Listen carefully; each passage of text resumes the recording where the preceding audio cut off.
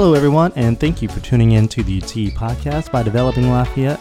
My name is Ben Powers. I'm your host, and what we like to do with this podcast is we like to invite different business owners, different community influencers in Lafayette Parish that really highlight Lafayette Parish and what we're all about. This is The T. Today is a cool episode. We have Scott Feehan and Monica Rowand with Festival International. I'm guessing you're with Festival International. You're associated with it. By proxy, I don't yes. know if Scott wants to name me.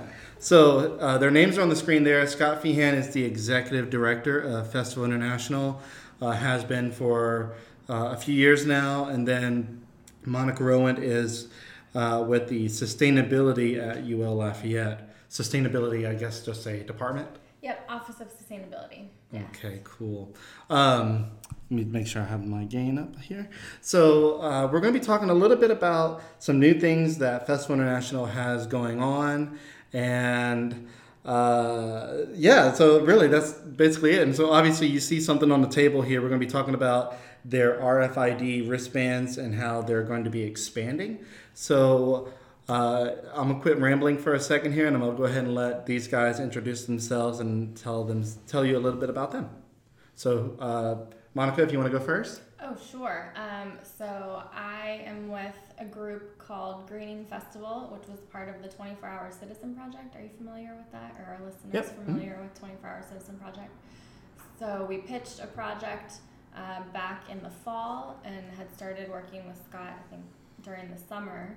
Our long-term goal is to get rid of the use of styrofoam in Lafayette Parish.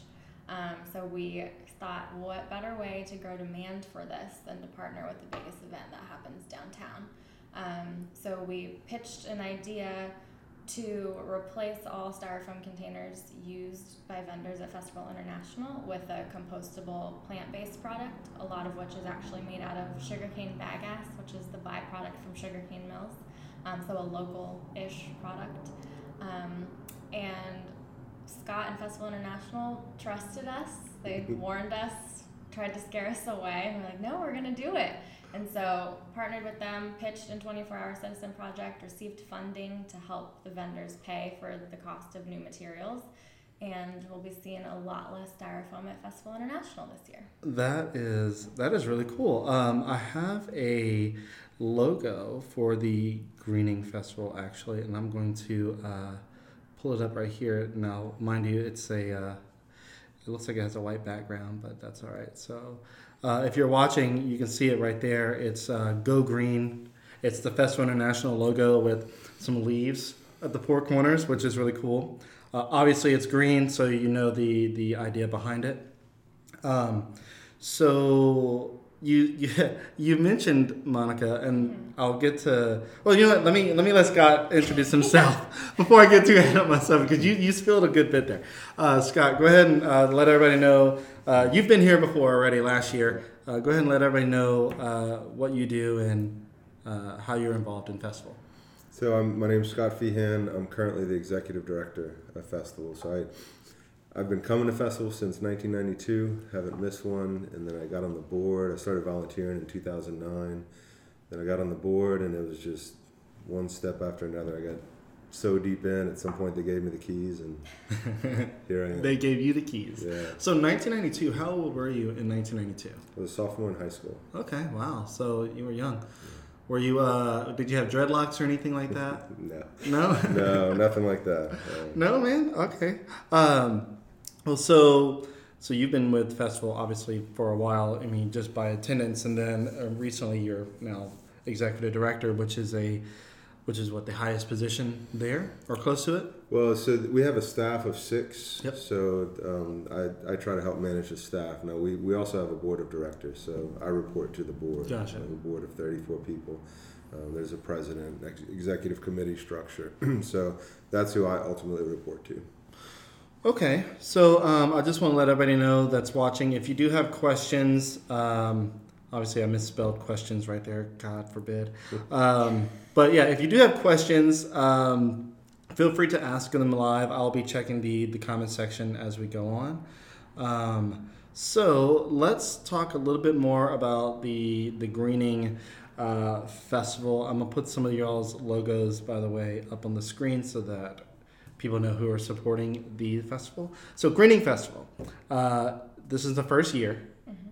So you mentioned, Monica, that the festival was, I guess, low-key trying to run you guys off? Like Not low key. Very high key. No. Well, just not run us off necessarily, but not get into a situation where we said we could do all these things and then we would realize, oh, that's bigger than we expected.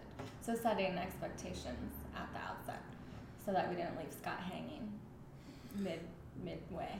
Yeah, and this, so to Monica's and her team's credit,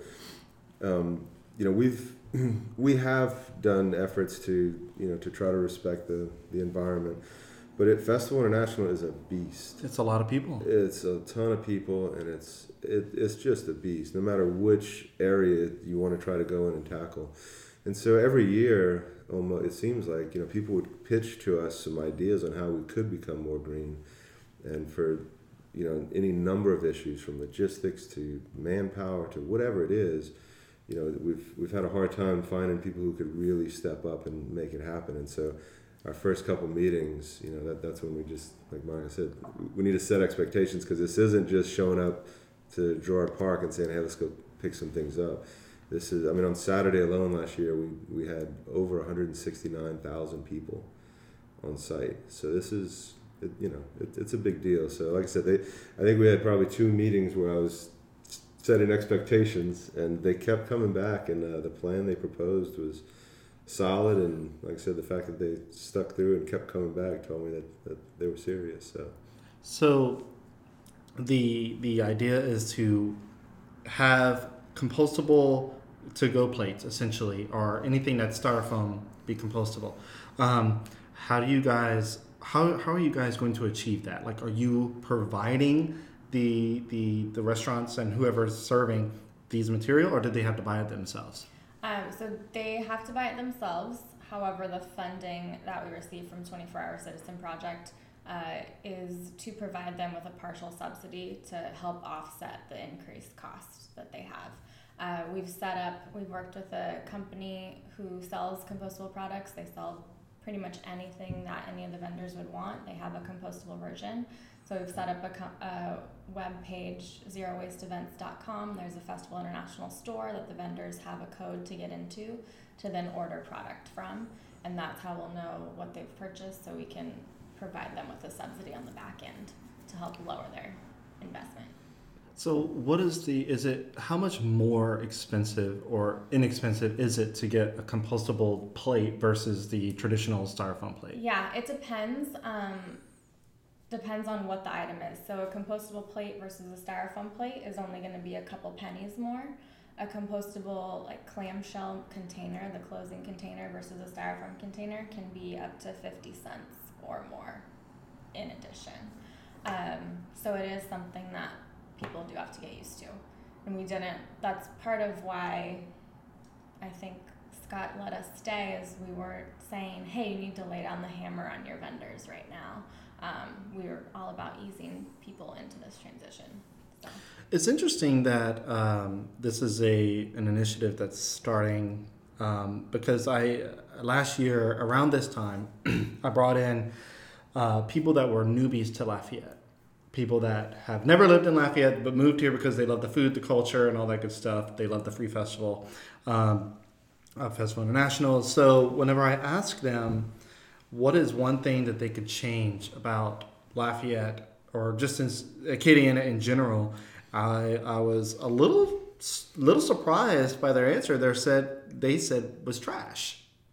And I'm like, well, tell me a little bit more about it, because I see trash. I guess I've seen it so often that it's almost urban camouflage for me. There are some streets that I've seen it more so than others, but it doesn't look terrible, at least for people that have lived here that see it all the time.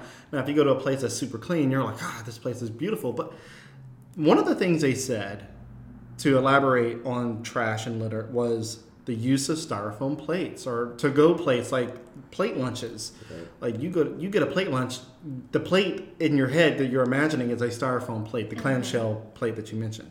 Yeah.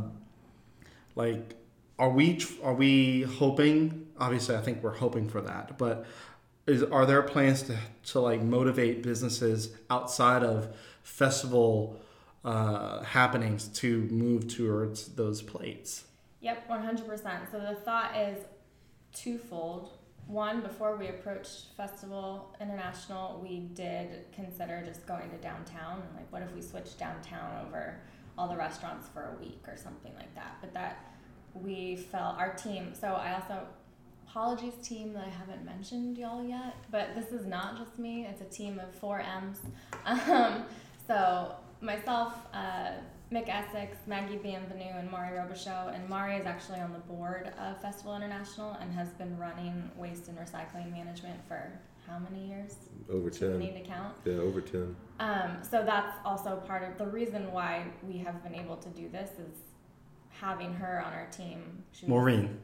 Mari. Mari, okay. Mm-hmm. She actually has a tattoo of the Go Green logo. Oh, wow. I didn't know if I was allowed to say that. Oh, yeah. Why would you be allowed to say that? That's true. Yeah. But so that's part of her expertise and experience in handling all of the waste material and the recycling, and then that's why it's been able to come together. But we decided that Festival International would be a bigger showpiece to push it forward. It also gets 15, 20, up to 30 vendors involved in trying out these products. So some of them might have been scared to use it or thought, well, maybe it'll be different. I don't want to use this in my restaurant. But now with this opportunity to use it, they don't have to put out as much money as they would have. The hope is that they'll then start making the transition. People like these people you mentioned you had last year will start asking for it and putting pressure on the region as well. Okay. So I'm genuinely curious on the compostable clamshell plates and all that good stuff, or any plate, any compostable material. So, for example, I have a cup of tea right here because this is the tea. If I have a compostable cup versus this hard plastic cup, what is the longevity of that cup while I have my tea in it? Like, is it going to get soggy? Is it coated with a wax? What are those plates? How do people like put jambalaya in a plate and expect it to hold up? Is it going to hold up versus the other plates? Yeah, so it's just like any paper-based product currently. Like if you go and buy a paper plate, you can get one that's clearly just paper, you can rip it. But then, there's also paper plates that have that waxy coat like you just said. Yep. The same thing applies to compostable packaging. There are uncoated versions and then there's coated versions, but instead of coated with what's called a poly liner or a plastic liner, it's coated with a PLA liner, which stands for polylactic acid, which is a corn-based plastic. Okay. So it's a plant-based plastic that has been designed for compostability, and under the right circumstances, which is enough heat and oxygen, it will break back down. And that's the same they make clear plastic cups as well that are PLA plastic, compostable. So if you've been to a Raging Cajun football game in the last year, you would have been served beer in one. Okay. Actually, that's not true. A baseball game. So Baseball game okay. this year. So not football yet. Yeah. Football, we use hard plastic, like souvenir cups. But the baseball games are in, the brand is called Eco Products, and they have a stripe around them, a green stripe, and it says compostable. That'll break down under the right conditions. Not just in your backyard or the landfill, but if treated properly, it will. Okay. So you can't just leave a corn-based plastic cup in your backyard and expect it to break down. No, it might in a while. It definitely would before a styrofoam cup would, but it's not gonna just turn into dirt one day. Okay. So it's a step in the right direction. Is what it sounds like. Yes, and to complete the loop would be having the capacity to collect all the compostable material, get it to a facility that gets the material to the right heat and oxygen temperatures, turned every day, so it will break back down into a compost or soil, and that'll be step 3. Okay, so moving on with these with this initiative. So the greening festival, is that the bulk of the greening aspect as of right now? Is the plates and any of the ware that food and drink would come in? Yeah, so right now the goal is to eliminate styrofoam. So we've given vendors the option of you can get forks and spoons and anything made out of this compostable material, but goal this year is styrofoam. Switch any styrofoam you're using to a plant-based compostable option. But then Scott's agreed, we're going to keep going after that. Well, and I mean, we've already, since this project started, we went through internally just a list of everything that we currently, and have been doing. So we're going through everything that we do, from serving meals to our production crew to artists. And, we use a ton of material. So we've already made some different decisions, to do things on the back end that the patrons may not see. But we learned a few things too, like leading up to the funding. Because of the RFID system, we were able to look through and figure out, because we had no idea how many, what are we dealing with. We were able to pull, the sales from food vendors, and we just aggregated it. So this, and we guessed if they're serving jambalaya, they would use a bowl. We tried to guess the containers. And so we kind of went through and realized, it wasn't, like, it was feasible. Mm-hmm. I think that we even tried to figure out how much it would cost vendors, and it was as low as like $40 or something, and then up to maybe $200 or so. The half price investment, yeah. So for the vendor that sells the highest quantity in the most material intensive packaging, which is those clamshells, the switch could be about $700 total would be the cost. But we can work with those vendors to say, do you really need to serve in something with a lid when they're going to take it right away? So it reduces the cost disparity of items. But after going through that exercise, that's when we said, this is achievable. So that's when we kind of looked internally. So we've already made decisions, and then while we were waiting on the podcast, we were talking about the ice bags. So we had another idea just 30 minutes ago. We're going to try to take all of the ice bags, and Monica has a way that we'll send them off to make park benches out of. So. Okay, so now my next question about this is, how is disposal going to work? Are you guys requesting that you take the compostable material and the plastic bags and dispose of them in the appropriate location? Because let's be honest, the average citizen doesn't think about that. They just toss it in the waste bin, and they're like, it's going somewhere and somebody's going to pick it out of there. And that may be true in certain areas, but so what is the plan for that? Yeah, so this year the plan disposal will look the same as it did in the past, where there'll be landfill bins and recycling bins, and it's you put your cups, bottles, and cans in recycling and put empty and no food in the recycling, and then everything else into a landfill bin. We do have plans for in the future to add a third stream, which would be a compost bin, which in theory, if all food items are served in a compostable packaging, basically anything you get a beverage in will go in recycling. Anything that is food or you served food in or you used to eat food will go in compost. And then it's really just anything that you brought in yourself, that, like, not that anyone brings in anything on site, to go into a landfill bin. We do this so I work in the Office of Sustainability at UL. We run a soon-to-be zero-waste football stadium, so we do this in a closed setting at Cajun Field, where there's only compost bins and recycling bins on the concourses during games. And the plan would be to do the same thing at Festival International, where we have afterwards droves of volunteers who come in and do hand sort that compostable material to take out any contaminants. The bottleneck there is there's nowhere in the state of Louisiana to send large-scale post-consumer compost waste to be composted. We're working on that at the university, but it won't be ready by April. Gotcha. Okay.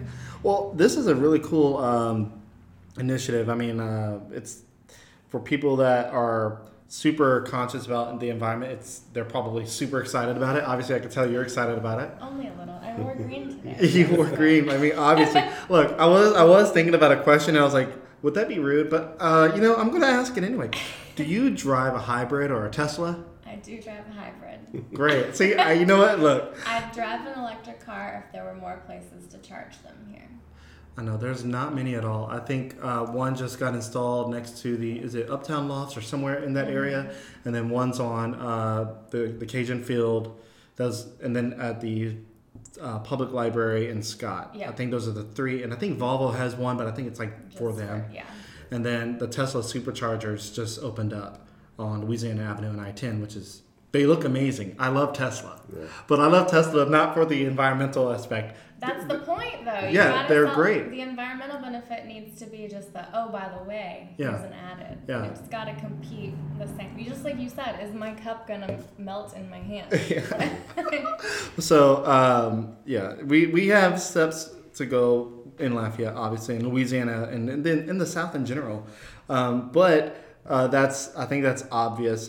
We always need to work on that. But we want to move forward with some more developments in the festival international world. RFID, that's still relatively new in the past few years. Scott, what is new in the RFID world? Well, so this will be our third year doing RFID, and we learned a lot the first 2 years.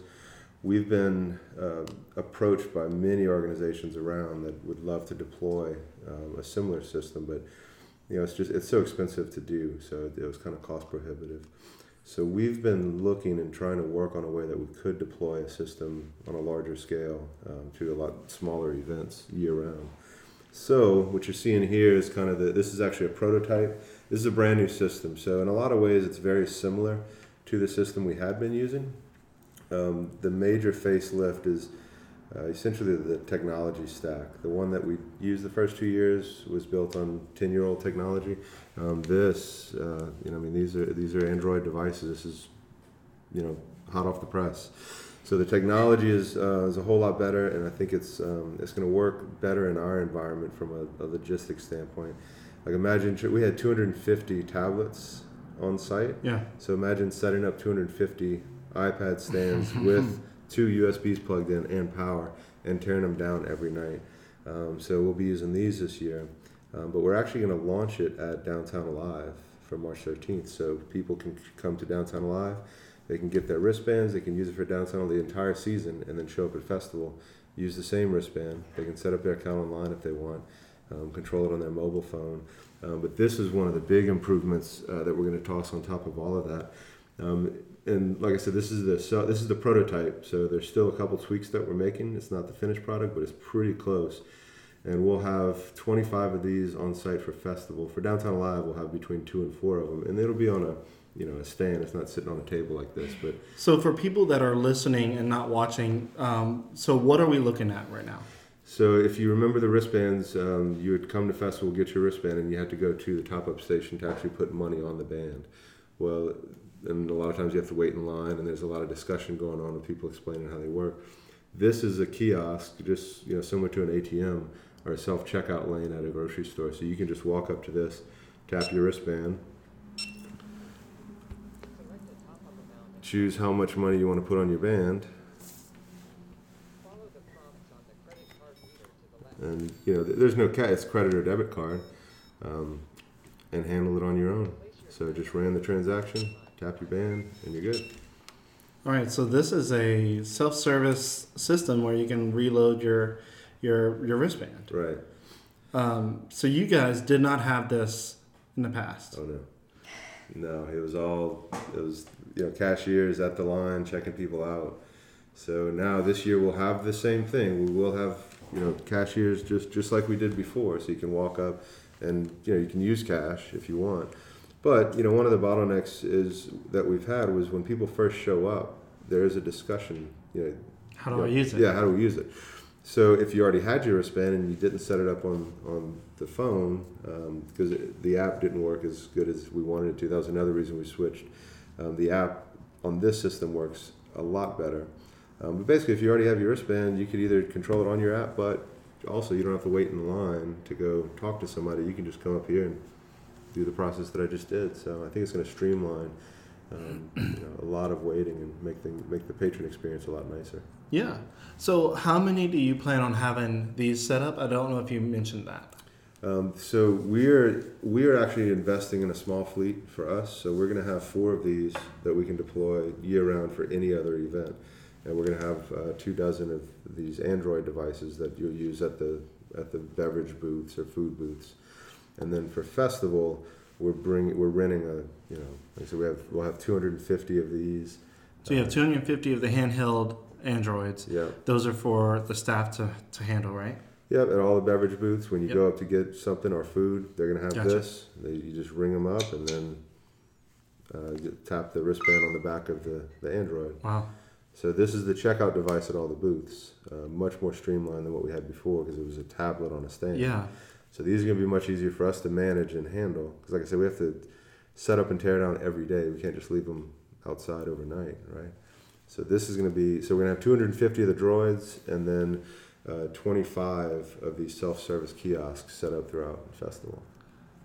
So for people listening, obviously this is 3 years you've been using this. You had a ticketing system, just loose tickets before this, right? Right. Like, that had to be a mess.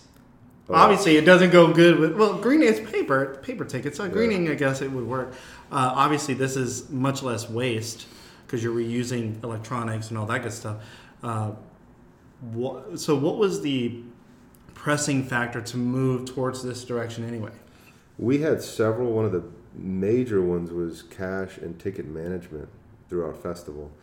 So we would process, somewhere around, we would handle about $1 million of on-site sales. So that's $1 million of cash.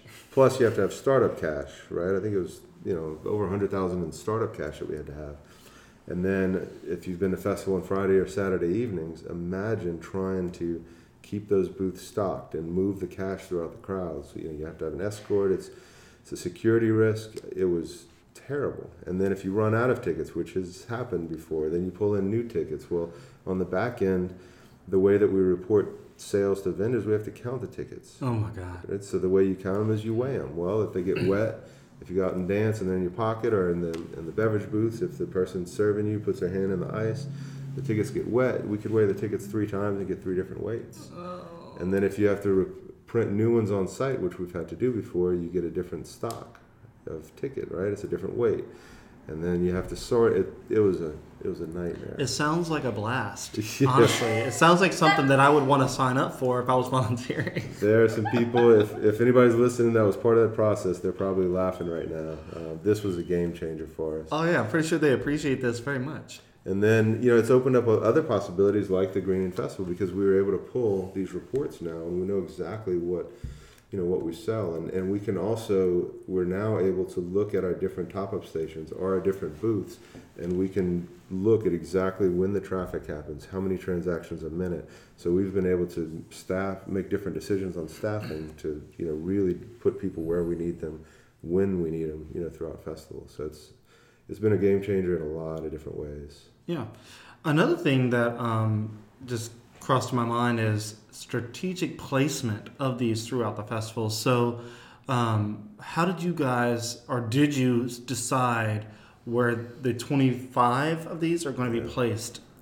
Yeah, so we're going to have, so on Wednesday night, we're going to front load, where the main entrance to Fado Do is, just so we can, because that's when, the first time you get to festival, you need to get your wristband, that sort of thing. And then most of our normal top-up stations that we've always had in the same locations, they're 3-sided. So we're going to set up one side of each tent is going to have 3 of these side by side. So you can walk up to the same tent and you can go talk to somebody and pay cash if you want. If you have your wristband, you can just walk to the other side and walk right up to one of these. And then we'll have the 4 that we're building that we're going to own. They're going to be kind of floaters, and those are the ones that we're looking at the real traffic of where they need to be, and we'll actually be able to move those around. Okay, so you'll be able to see where your biggest collection of people are in festival, which would also help in other areas besides knowing where to put these, but like your stage placement, or I guess I'm not sure if you can really change your stage placement because there's not that many places in downtown. No, it's tough. I mean, this year we have a big challenge with the federal courthouse that's being built. So moving stages is a very big challenge. The Fado stage, is it still going to be located at the Buchanan Garage place at this point? It's going to be at the same place. It'll be a little bit smaller. So everything at that place is just going to be a little bit smaller. A couple tents will not be there because we're losing some of the grass area in front of the old federal courthouse. So we've just had to we got creative. Hopefully you won't notice a huge difference there.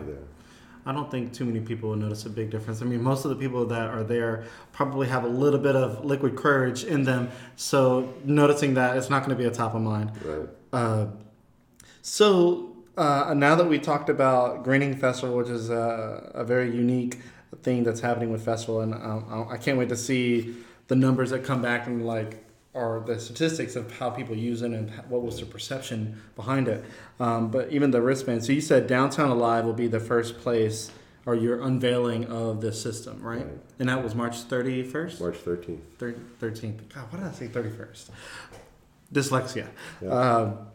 So March 13th. So how many of these are you going to have set up there? We'll have 4 of the self-service kiosks. And then we'll have a couple dozen. You'll see the handheld androids in all of the beverage booths and their merchandise booth in their bar. So you'll see them all, and that'll be a great time because we're going to be out there. We can show the system off. It's it's a lot. It's not 100,000 people in one place. So right. We'll have a whole season to really interact with people and show them the system. They can get very comfortable with it before showing up to festival. So this is an introduction. Yep. Okay. Well, cool. So we are at 32 minutes. I want to just go ahead and talk a little bit about some of the musical acts and anything that are planned for festival. So what can we expect for festival this year? Well, if you hadn't seen the lineup we just released this past weekend, it's I think we have musicians from 25 different countries, somewhere in there.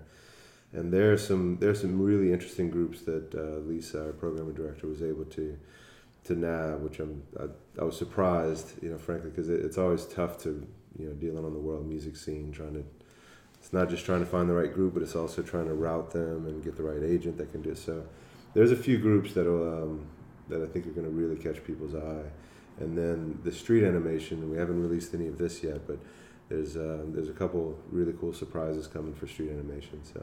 And street animation, you're talking about the big guys on stilts and all that good stuff? The stilt walkers, the dragons, the crazy train in the street, just all the brass band, the things that just pop up out of nowhere when you're walking down Jefferson Street, Yeah, no, that's what, anytime I go to festival, that's one of my favorite things is to see the random people on the street that are, talent, and then of course the bands, and those are cool for me because there was one year all of a sudden a drum band just started kicking off. I'm like, where did they come from? It was cool to see. And then the stilt walkers, those are always cool because they look like bugs, at least the ones that I remember.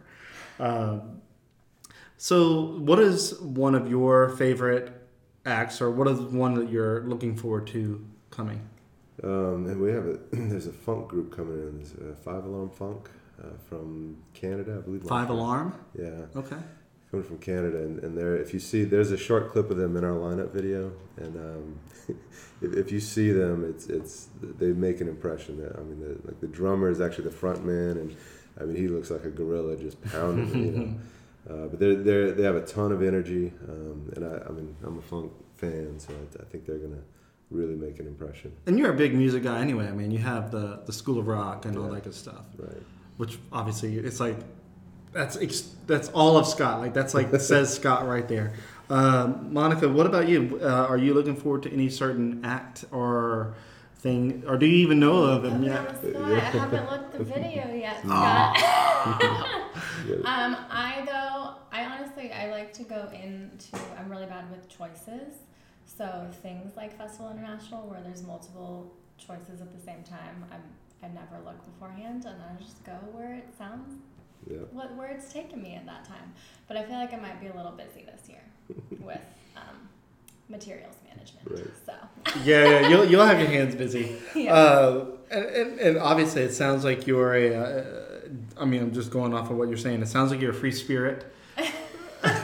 Because I'm kind of like that too. Every time I go to festival, I just kind of walk around and like, of course, the food guides me, but I like what sounds good. So I'll just like hover around certain stages, and I say this all the time every time I talk about festival, because this was my first impression of festival. Whenever I moved here, was Beats Antique. I love those guys. I don't know if you know who Beats Antique is, but it sounds like Egyptian techno-ish kind of stuff. Like it's like down tempo Egyptian music. That's my perception of it. And they're on like I use Napster. Do you remember Napster? Oh, yeah, I didn't know it's still. So it's around. legitimate now. It's legitimate. So I have a Napster subscription. You have to pay for it. It's like Spotify, every other subscription service. Anyway, that's Not what I that use. You ever used it when it wasn't legitimate. Look, I used it when it wasn't legitimate. I was 13. I didn't have any reason not to try to use it. And of course, I feel bad now because I'm like, I had a lot of music. I had like 3,000 something songs. Anyway, but Beats Antique, they're on Napster. They're on every other major thing. You can probably pull them up on YouTube and all that good stuff. But if you like eclectic sounds, that's one like. I have to be mindful of where I listen to it. It's not like bad or anything, but it's different. It's very. It's groovy. Right. Well, cool. Is there anything else that we did not talk about? Because the main topics of discussion were Greening Festival and the new RFID setups. Is there something else that I may be missing? No, I think it's worth at least pointing out that the reason it's called Greening Festival is we're basically making a statement that we're trying to take more steps in that direction. It's a process, but we want to get the message out that it's nothing that 5 people can do. We have 150,000 people out there on Saturday, so if we could just get people to think about it and be cognizant of try to make better choices, and I mean if we can all pitch in, then I think hopefully we can make a dent. So. Yeah, and you said sometimes you let the food guide you. On the Festival International app this year, as well as on the vendor booths. If it is one of the vendors who has chosen to switch to compostable products and not use styrofoam, they'll be marked with that Greening Festival logo or the Go Green logo. So you can let that guide you as well and choose to go to the green vendors. Oh man, if I was a vendor, I'd be like, I need to do this now. Not. Like this is that's a I know that's obviously the plan. It's green shaming. No. It's green incentivizing. Incentivizing, better term. That's very cool. I think it's good to convince people to go green, obviously, where they can. Well, cool. So Greening Festival, ING, because whenever I first read it, I thought that it was a typo. So greening, meaning that you're in the process of going green. You're greening. You're not green yet. Fully. Shades of green. Shades of green. Because might as well make incremental steps and have the positive impacts we can now instead of hold off, like wait until we have every single piece right. We'll save a little bit. Yeah, and we have, I don't want to act like we've done nothing before, because Maury has been involved in this, and she's done a fantastic job with the resources that she has and the logistical limitations that exist. So we have tried, and 24-Hour Citizen Project right now I think is going to help us take it to the next level. But if you come out on festival, like I said, we still have there's a roadmap. We still have a ways to go. We're just trying to take it to the next level. Cool. Well, so last question, and then we will end this episode because we're at almost 40 minutes. When do you hope, or what is the projected date where you hope to have the festival be completely green? Well, the first date that we're going to note is the Monday after festival. Yeah. And we're going to look at Monica and her team and see if they're still alive. And see if they're smiling at us or giving us a the gesture. middle finger, yeah. No. And so I don't know. I think we'll just evaluate and see. It's already been interesting. Like I said, just sitting here today, the ice bags.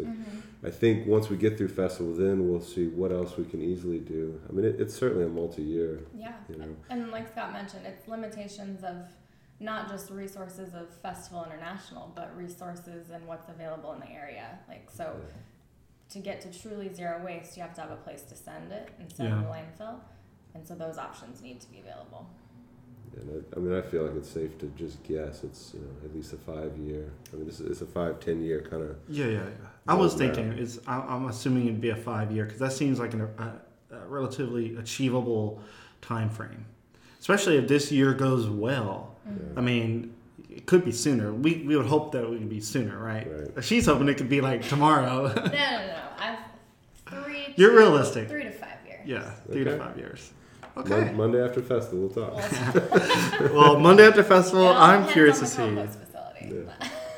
Are you guys gonna publicly announce the greening progress, or how well did it work, or the statistics of it? Yeah, absolutely. That'd be cool to see because I'm curious. I want to see how many people were open to it. Because as long as you're getting your food, as long as you're able to eat it, I don't see a reason why. I think the barrier would be the restaurants and having them want to just go up on their price a little bit, and I think that's the only barrier I see.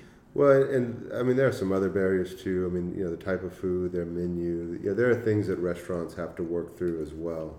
So it's I don't want to green shame people because it was received very well by all of the restaurant vendors who showed up at the meeting, but there are certain challenges that pose themselves too. So it might be a multi-year for some of those vendors as well.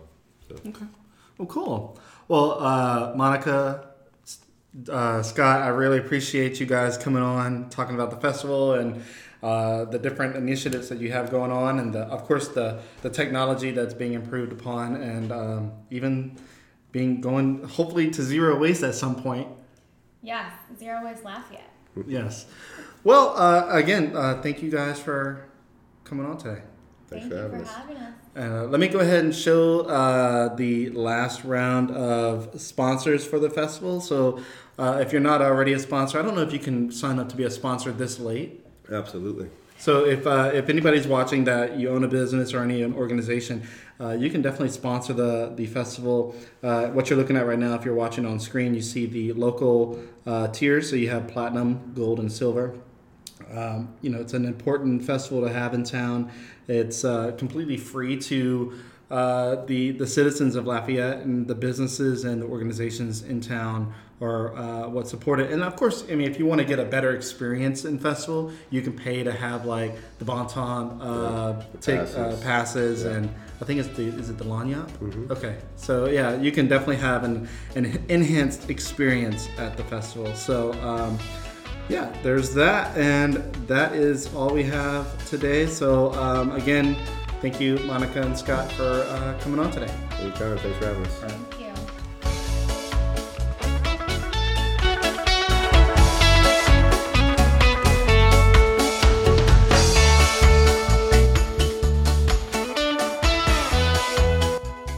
For information on sponsoring the Tea Podcast by Developing Lafayette, go to our website at developinglafayette.com and click Advertise.